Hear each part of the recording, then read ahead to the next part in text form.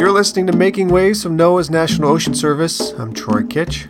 Hurricane Irene traveled up the eastern seaboard last week and into the weekend, and while it thankfully wasn't as powerful as we feared it might be, it still left behind a lot of damage, flooding, and destruction.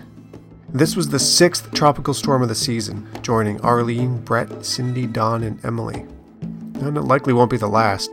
Earlier this month, NOAA's Climate Prediction Center, part of NOAA's National Weather Service, issued an update to its Atlantic hurricane season outlook. The peak of this season runs from August to October. The gist of the updated forecast: conditions are right for an above-normal hurricane season. Now, back in May, the Climate Prediction Center said that the probability for an above-average season was 65%. The new estimate is 85%. Added to this, the expected number of named storms is now set at somewhere between 14 and 19, and that's up from the original outlook of 12 to 18 storms. And 7 to 10 of those named storms are expected to develop into hurricanes, and that's up from the original forecast of 6 to 10 hurricanes.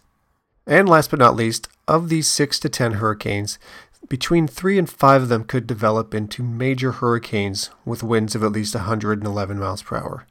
You'll have a link in our show notes for you to read more about the how and why behind the revised hurricane season outlook. But for the remainder of the show, I want to revisit a 2009 episode of this podcast about the National Ocean Service's role before hurricanes hit the coast, when they hit, and long after the storms pass. Now, you're going to hear a lot of different web addresses in this report, but don't worry about writing anything down. You can get all the links on our website at oceanservice.noaa.gov. So let's begin. Now, one critical service that the NOS provides is near real-time ocean and weather observations at locations affected by tropical storms, and that comes from the National Water Level Observation Network. This network is made up of over 200 stations around the country that continuously monitor water levels. And I want to highlight one component of this network in particular, because it's particularly relevant to the discussion about hurricanes. Last year, NOS completed constructing 4 what are known as Sentinels of the Coast. And these hardened structures are positioned out in the ocean, out in the Gulf of Mexico, to collect and send out real-time water level and weather observations. And they're made tough. They're designed to withstand wind and wave action from up to Category 4 hurricanes, so they can keep gathering water and weather data even in the harshest conditions. So why is all this water level monitoring important? Well, as we all know, during coastal storms, water levels can rise to flood levels pretty fast. So it's of course good to know and predict just how high these water levels are going to get. This kind of storm surge information is critical for emergency preparedness. And let's take an example. Louisiana depends on this information because the state is highly susceptible to many natural hazards, things like hurricanes and storm surge flooding. Well, the St. Charles Parish Water Level Monitoring System, and that's a NOAA observing system partner in the Gulf region, provides near real-time water data to decision makers in the parish's Emergency Operations Center during storms. Emergency managers use this to get a clearer picture of storm surge flooding areas, and that's key for decision-making regarding evacuation routes, opening and closing of locks and dams, and when to make public warnings. And if you're wondering if you can see the data collected from the National Water Level Observation Network, well, yes, you can. It's all at tidesandcurrents.noaa.gov. And while you're there, you may want to check out an important product created from the data collected by the network. It's called the Storm Quick Look. And as the name suggests, when a tropical storm forms, the Quick Look provides a real-time view of a storm's impacts on coastal storm water levels, winds, and barometric levels. It's mostly used as a decision support tool by federal, state, and local emergency managers to assist evacuation and road closing decisions, but you too can see the data to monitor and prepare for storm conditions. First of the reports arrive about 24 to 48 hours before a storm is projected to make landfall, and they continue to come out until the coastal impacts of the storm have receded, and that's sometimes well after the storm has passed. The report also provides details about the storm tide associated with the storm, and that's the sum of the surge of the water because of the storm, added to the astronomical tides, added to the pre-storm high water level conditions. And if you consider that most people in the U.S. live along the coast in places less than 10 feet above sea level, you can see why this is good info to know. Storm tides are the number one cause of storm damage. So the National Water Level Observation Network and everything we just talked about is from NOS's Center for Operational Oceanographic Products and Services. And again, you can find that at tidesandcurrents.noaa.gov. Now let's take a look at what's going on after a storm hits. Now, in addition to the continuing monitoring of water level and weather observations we just talked about, the NOS also plays a lead role in navigational surveys, aerial photography, and hazardous spill response. Now let's take a look at navigational surveys first. After a hurricane strikes, the Office of Coast Survey dispatches emergency navigation response teams to the site to help get ports and waterways back open as fast as possible. They use sonar and divers to check for obstructions and hazards to navigation. Now this work is critical. Not only does it help to get our waterways and ports flowing again, and that helps supplies get to the people who need them, it also helps to get commerce back up and running in the region. And while these teams are out doing their work, they're also collecting data that they'll use to update navigational charts that mariners rely on. And you can get those charts online for free.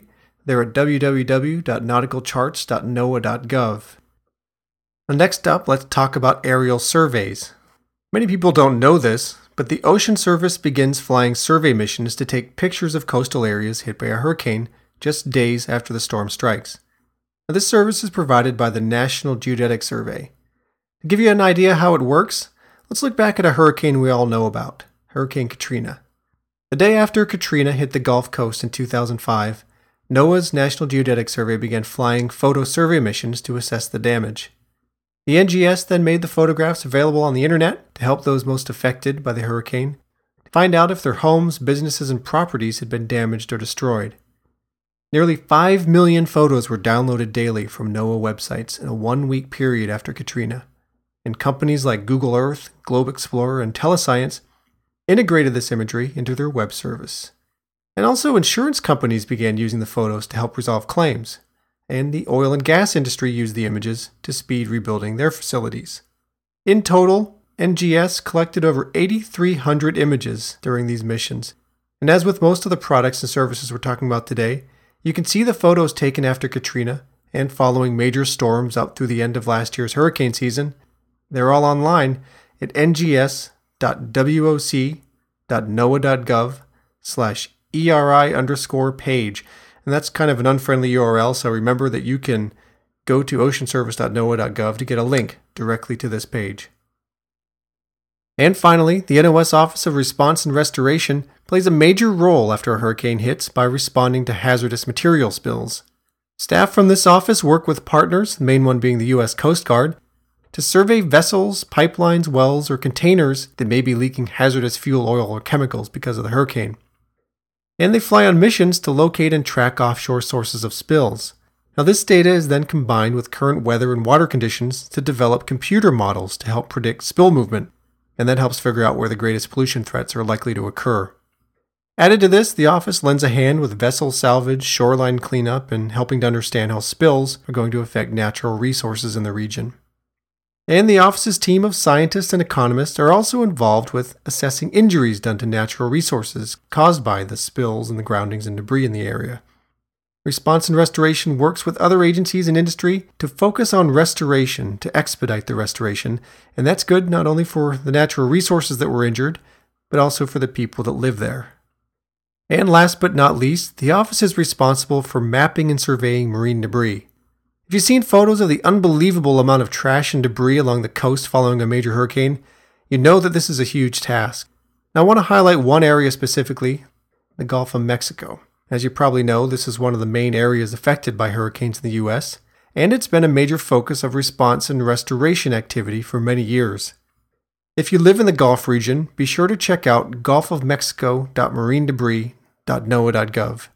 This will give you a good idea of the extent of marine debris in the region from the hurricanes that have hit the region over the past 3 years, and it points to other resources to get Gulf storm information. It's a great resource. And speaking of the Gulf, Response and Restoration is also leading the development of a new 15,000 square foot hurricane-hardened disaster response center. That's going to be in Mobile, Alabama, and it's slated to open in 2011. Now, given how vulnerable this region is to hurricanes, the new center is going to be a huge step forward in coordinated emergency management when future storms hit. So we'll have more on that in the future once construction is completed. But for now, if you're looking for more information on the many tasks handled by the Office of Response and Restoration, you can start your journey over at response.restoration.noaa.gov. So, we know that the Ocean Service plays a big role in the immediate aftermath of a hurricane, but the work doesn't stop there.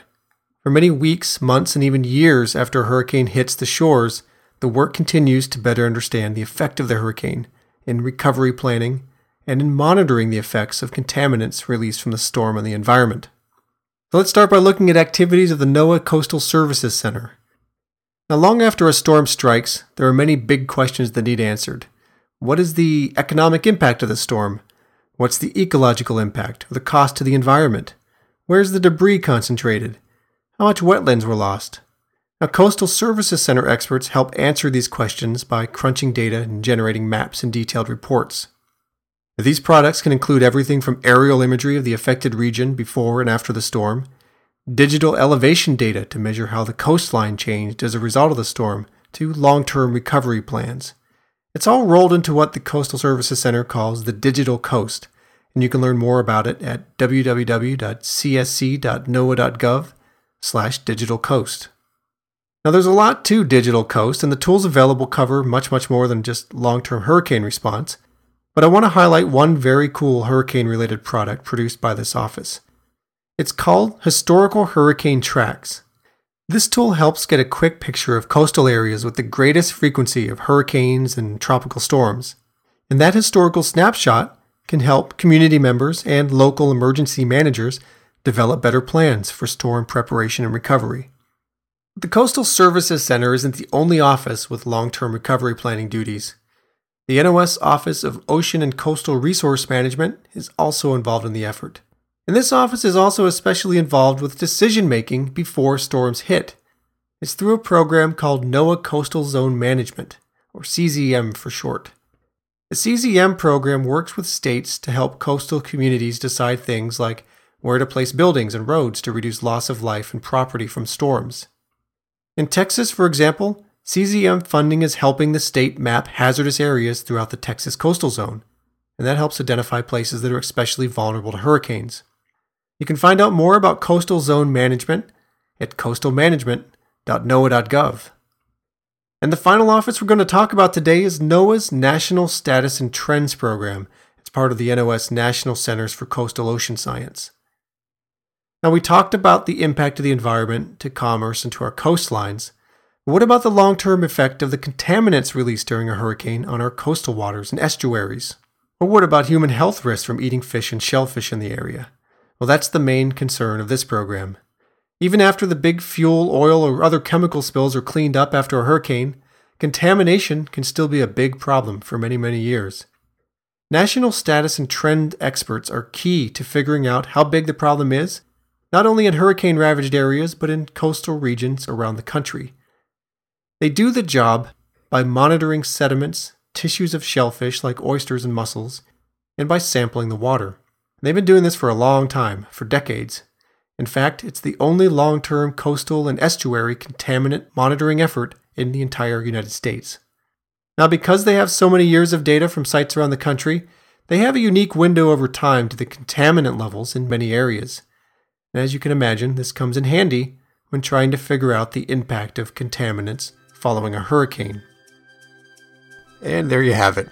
The Ocean Service's roles in hurricane response, ranging from ocean and weather observations all the way to sampling shellfish for contaminants. Now, if you go to our website at oceanservice.noaa.gov, you'll get an accompanying story about our hurricane response activities and all the links we've referenced today. You can also check out some specific stats and details related to the Ocean Service's role in responding to Hurricane Irene. Well, we've covered a lot of ground. Our main goal here is to let you know that this information is out there, it's online, and it's freely available.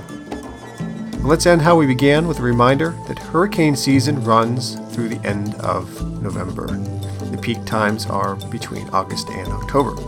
And regardless of what the NOAA forecasts predict for the season, the main thing to keep in mind is that it's time to think about preparation and preparedness.